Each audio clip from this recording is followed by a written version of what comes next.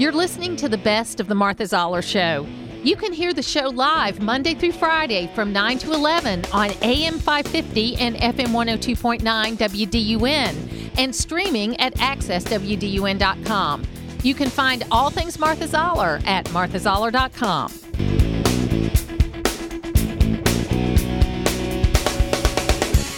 Chris Carr, Attorney General, is joining us right now. And Chris, we appreciate you being with us on the program. Good morning, Martha. Great to be with you as always. So we are making great progress in holding people accountable relating to human trafficking and sex trafficking. Can you update us on that? We have not talked about that in a while. Yeah, absolutely. Thanks, Martha. Martha, this is the first time I've been on since the passing of former First Lady Sandra Deal, and I know you were close to her and so many of us. And I just want to say she was a great lady and just one of the most genuine people I knew, and just fortunate to be able to work with the Deal administration. So we're thinking about Governor Deal and his family.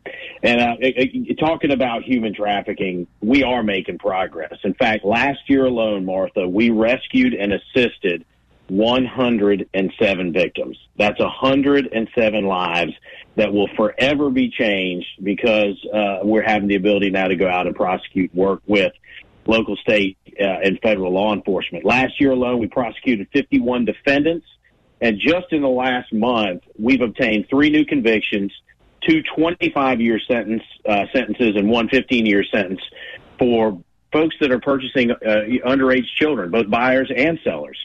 So we're making progress. I'm really pleased. We got a great team working all over the state, helping to protect our most vulnerable in this state. That is really good news. What are the biggest challenges you're facing in your office right now? Because it seems like you're involved in everything, Chris. Well, I tell you, it's not challenges, it's opportunities that we have. And I'm just grateful we have this opportunity to go after human trafficking. We now have a gang unit, thanks to Governor Kemp and the legislature, recognizing that, violent crime, 60 to 90% of all violent crimes committed by a gang member. We now have the authority to work with DAs, with the GBI, with U.S. attorneys, the FBI, and others to protect Georgians. I remind everybody, the Georgia Constitution says it's the paramount duty of government to protect person and property. So I don't care if you live in Southwest Georgia, Southwest Atlanta, Buckhead, or Gainesville, every single Georgian deserves to be safe. And when you're talking about gangs, who are the communities that are most often terrorized? Lower income, racially diverse, and immigrant populations. And it's Republicans that have made this commitment to protect each and every Georgian. So it's the opportunities that we have. And the only way that works, Martha, is to be able to work with your law enforcement partners. Don't care who gets the credit, just so long as people are being protected and are safe. And I'm really pleased with it. And I'm excited. We've got, again, good leadership in those 2 teams, great relationships, and the mission is important, protecting Georgians. Your opponent, Jen Jordon, is talking a lot about what laws she'll enforce and what laws she won't enforce. I've looked at her record. She missed a lot of votes when she was a state senator. And it seems to me that if she wants to make law, she should have stayed in the state Senate. What is the role of the Attorney General? It's not to make law, is it? Oh, no, Martha, you're exactly right. And that's a key factor in this race.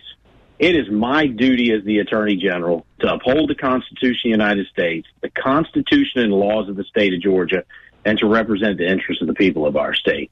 To your point, it's fine not to like the laws in our state, but we have a way to change the law. That's through the legislative process. So I don't understand why my opponent's quitting, because as Attorney General, that's not your job to make the law.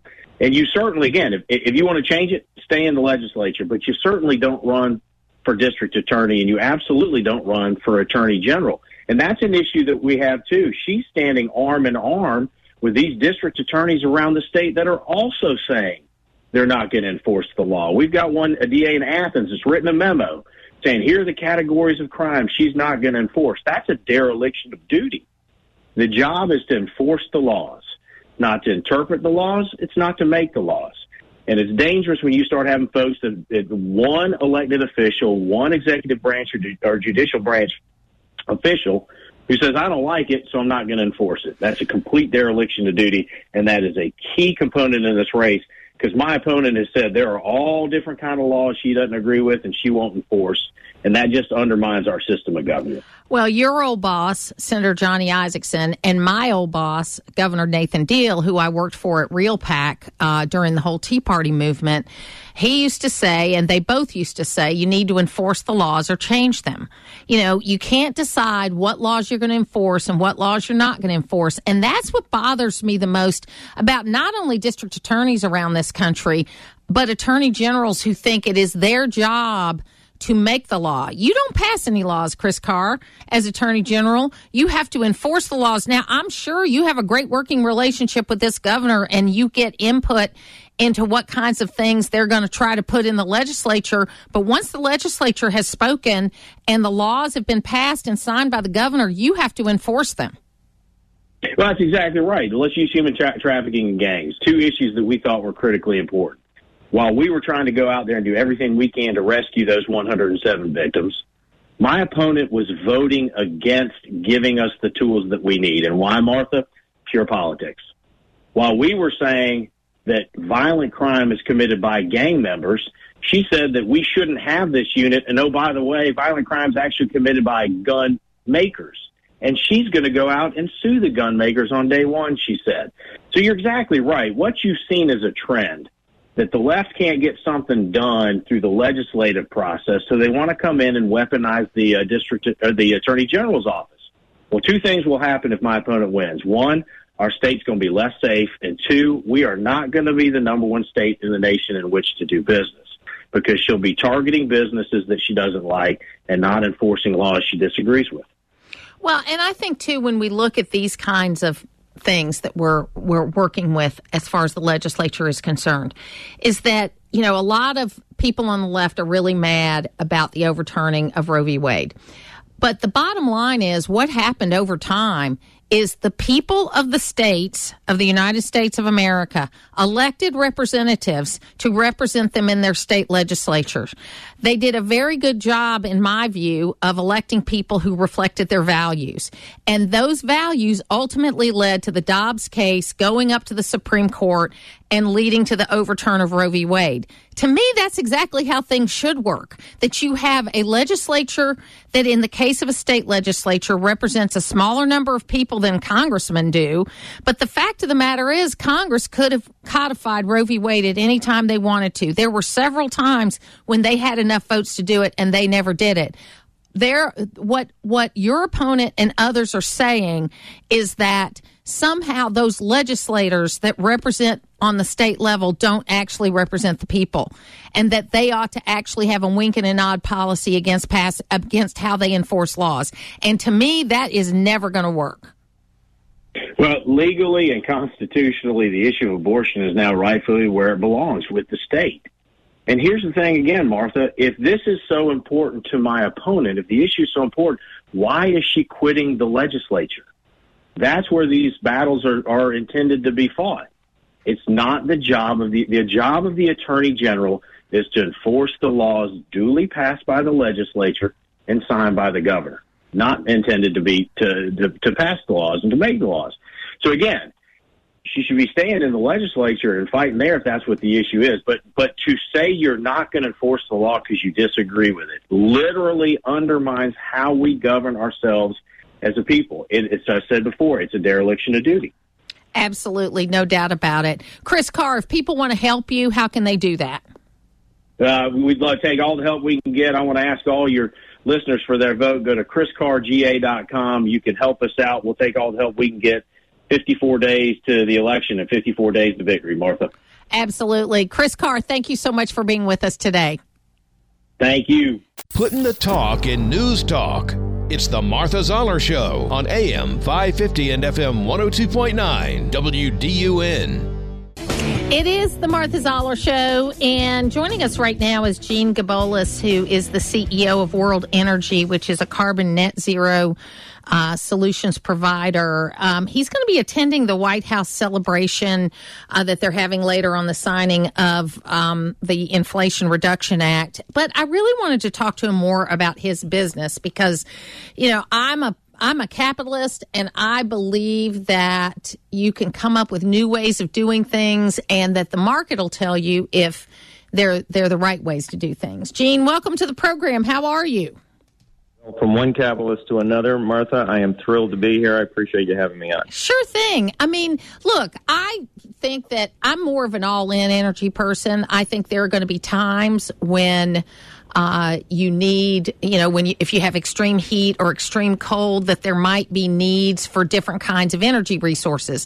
I know you're, though, in this kind of jet fuel business where you're trying to come up with this net zero jet fuel, and I think that's really interesting. So tell us a little bit about that. Yeah, so for starters, I think we have to be we all have to be all in energy types. There's no way we're going to go from, traditional fossil-based fuels that drive virtually everything that we do to a fully sustainable fuel economy overnight. This is a big transition, and we've been involved in transition for going on 25 years now. World Energy started with as a biodiesel commercialization business. We grew to have 8 plants, including one in Rome, Georgia.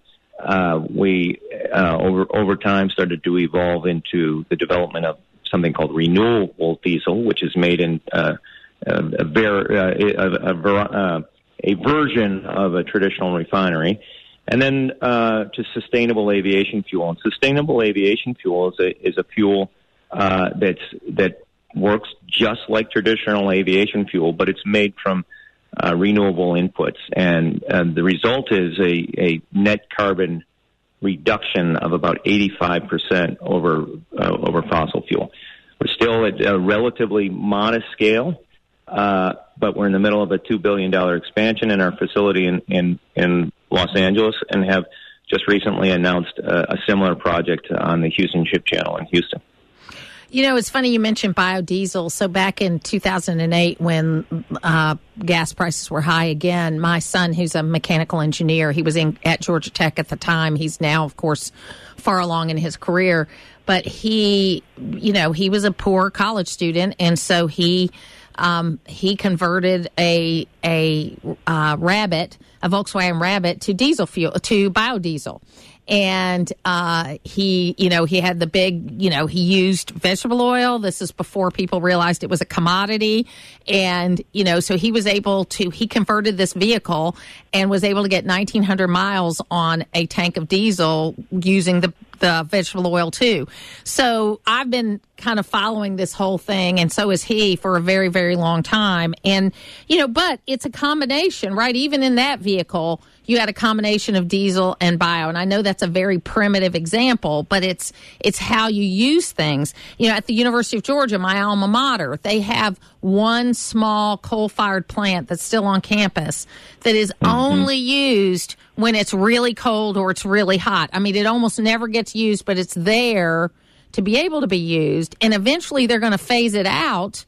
But right now, if they were to take it out of the process of energy that they use, it would cost them $40 million, which you don't want to put on the taxpayers. So it's an interesting thing, because what we need are more people like you that will talk about the whole picture of energy, because too many times, just like with anything else we talk about in politics, you're either a fossil fuels person or you're a renewable person, and you never meet in between. I think you can be both. Yeah, I couldn't agree more. Good for your son, by the way, and he's a good analogy to how transitional energy will work. So he's a kid at Georgia Tech. He's learning, he's experimenting, he's trying things out. Well, over the course of his career and his lifetime, he'll get more and more sophisticated. And the early experiments that he did while he was at Georgia Tech will be the things that empower his growth over time. Oh, no doubt about it. So he's a 38-year-old father of 3 now, and he's doing his Cub Scout. He's leading the Cub Scout troop, and his in-laws have a farm. They live in Lexington, Kentucky, have a farm where they want to do campouts.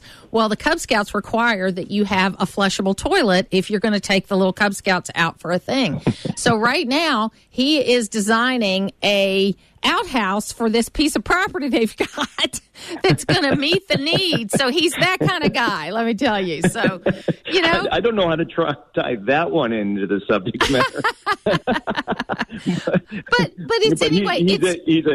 He's a clever, innovative guy. He's a clever individual, and, you know, he learned that from his dad. My husband is like a build things, make things, fix things kind of guy. And when we moved into our house 25 years ago, we pulled up in the driveway to look at the house, and I remember saying, I hope I like this house because my husband's going to buy this shop.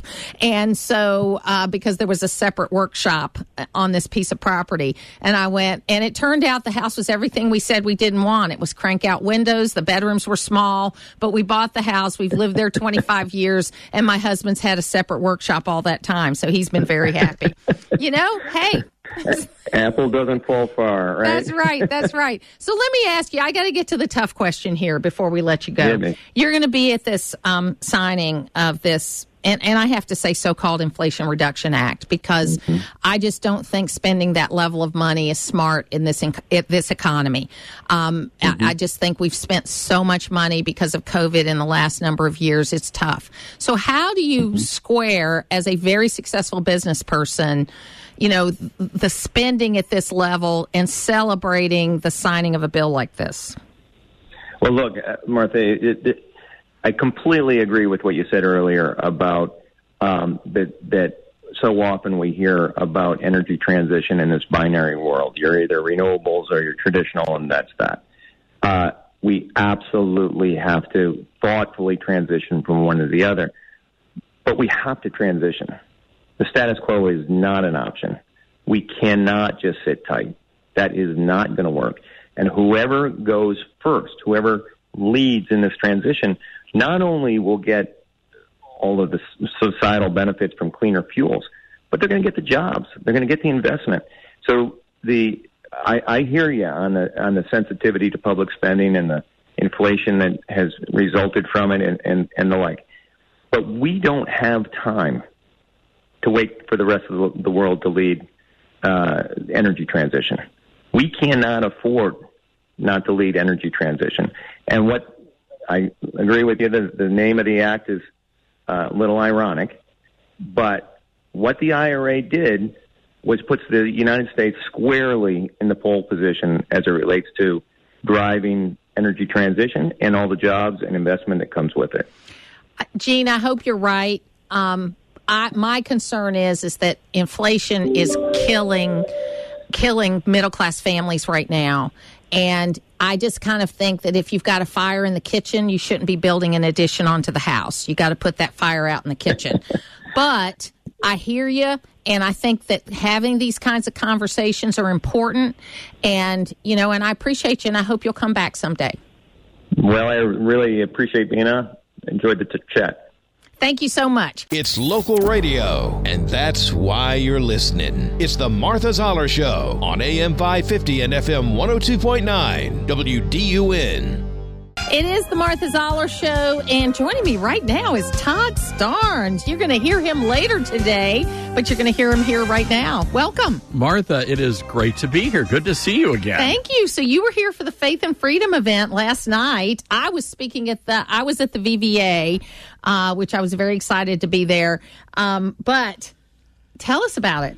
It was pretty fascinating. Once I got there, the traffic, and you never get used to the traffic in the Atlanta area. And going north on 400 is just it was insane. Hard. It was. I may have hit the horn a couple of times getting here. You know, it was a fascinating night, and just to see the enthusiasm. There are probably about 1,000 or so people there, and the crowd was really raucous. They were having a good time. And they really responded well to a lot of the candidates. Of course, it was like an old-fashioned rally. It really was. Yeah. Barry Loudermilk, Herschel Walker, of course, Marjorie Taylor Greene, and a number of the state candidates as well. And people were fired up, and it was really exciting to see that sort of enthusiasm here in Georgia, because I think everybody agrees that as Georgia goes, so goes the nation in this election cycle. And people got to get out and vote. Yes. I know know that there's still people out there that are concerned, and you should be. But like Herschel Walker said, one of the things I liked about Herschel right from the beginning is he, one, in a primary, asked Democrats and Republicans to vote for him, and two, said that the only way we're going to change things is if we vote. And that is absolutely true. You may be concerned about your vote counting, Todd, but if you don't vote, you know your vote won't count. Well, look, I'm from Memphis, and we just had a major election in August, and as a result of only 20% of the registered voters going to the polls, now not a single Republican holds high office in Memphis, Tennessee. We now have a George Soros-style district attorney who controls and decides who gets tried as an adult and a juvenile, and he wants to raise the juvenile age to 25 years old. Elections have consequences, Martha, and I hope people learn the lesson that we learned in Memphis. If you don't get out, you don't go vote, well, you got no excuses. You know, I'm glad you brought that up about the Memphis election, because I think one of the things that the Life movement did very well over the last 20 years was that they stopped focusing so much on federal and started electing a lot of state house members that were pro-life, and that ultimately led to Dobbs and led to all of that. But I think what you're saying is, Todd, people, I'm not saying don't care about your congressman and your senator. You have to. We want you to vote. But these local elections matter, and you ought to care about them. Absolutely. And of course, with Roe v. Wade going away, that makes the state house elections all the more important. I think that we certainly saw that in the Tennessee races that we had back in August, and had a chance to meet some of the state lawmakers or folks running for state office here in Georgia. And I think you guys are very fortunate and blessed to have a really great crop of candidates this go around. Yeah, I think we do too. So I want to shift gears to this special master thing. What caught my ear a little bit was Raymond Dearie, a Reagan appointee. And I immediately had to think to myself, how old is this guy? Okay. So he's 78, which is, you know, that's basically the age that people are doing things now, I guess. You know, it's, what is it? 78 is the new 50 or something? I don't know. I guess. You know, I think a lot of people are beginning to see through all of this. Word came out yesterday. I think 50 Trump-related supporters have had search warrants served on them, FBI raids, confiscating the phones, and I think by and large people are beginning to say, "Wait a second, this sounds really like political payback more so than trying to get to the bottom of some sort of a crime." You know, we had a young man that ran against Andrew Clyde in this last primary by the name of Ben Souther, who had been a young FBI agent, and he's not there anymore, but he had been a young FBI agent. And he was telling me about some of these problems with the agency, where not so much in the field office, it's just like everything else, right? The field offices are still what you would expect. The problem is all of this stuff related to Trump is coming out of the D.C. office, where I call it the bureaucratization of the intelligence world, where prior to World War II, we did not have permanent CIA. We didn't have all this. Now they've got buildings with benefits and retirement plans and career paths, and they care more about holding on to their job than doing the right thing. No, that's a fair assessment, and that's what President Trump. You know, I think he used a different form of verbiage. You know, he called it the deep. He called it the swamp. You know, and the deep state. Yes, and he's right, and you're right. I think there is a bureaucratic class in this country, and they have a lot of power. The presidential administrations come and go, they stay, and as a result, they've accumulated a lot of power over the years. So our friend Doug Collins used to talk about when we ran against each other 10 years ago. I was in favor of term limits. He wasn't, for that very reason of the bureaucracy stuff. And, you know, in the Department of Defense, they move around to different jobs every 3 to 6 years because you don't want anybody so embedded in one thing that nothing gets done. I think that's not a bad. I get that. I'm willing to consider that. Even though I'm still term limits, I'm willing to consider that the bigger problem is the bureaucracy. Yes. And again, for me, it's a matter of let the people decide. Yes. And ultimately, the people are lazy. They don't want to get out. They don't want to go vote. And as a result, you know, we We just we have a county clerk in Memphis. It's been a national scandal. Nobody can get their car tags, and the auto dealers are freaking out because all the temporary tags are expiring. People were enraged. The state's coming in, having to take over our car tag office in the largest city in Tennessee. This was all happening leading up to the election. She was up for re-election, and she literally got elected because of her skin color and her political affiliation. I mean, that's all that's all they cared about. They did not care about whether or not that person could do the job. And we've got to do something to address that mentality. That's on Republicans. You know, a lot of it. We've got to get out there and we've got to let people know about our message and that we are a big tent party. So what do you think? Because I think whether President Trump runs again or some other, whether it's DeSantis or whoever it is, the most important thing we've got to have going into 2024 is, one, a Republican Congress and Senate, but two, somebody who can communicate leadership and not get caught in the fray. Oh, sure. And it cannot be personality driven. This cannot become the party of Trump, because Trump is great. Let's say he gets elected. Yeah. That's it. We'll have to be somebody else's party. So it has to be about the platform. It has to be about the issues. And it has to be about somebody who can communicate those issues and deliver on the campaign promises. And that's why Donald Trump was so effective, is that he promised and he delivered. Yes, he delivered. I was having lunch with somebody who is very Trumpy, and he said, you know, if he could have just stopped talking about 30 seconds before he did on most things. And I think that's probably true. He kept all his promises. He did what he said he was going to do. They called George W. Bush Hitler, so I don't know. They did. It's true. You know, it's very true. Now they love him. And now they love him. Now they love him. Todd Starnes, every day from 12 to 3. We love you. We love you, too. It's a mutual admiration society. That's what it is. But I'm so glad he was in the building today and we could talk. And we'll keep talking. Lots more to come right here.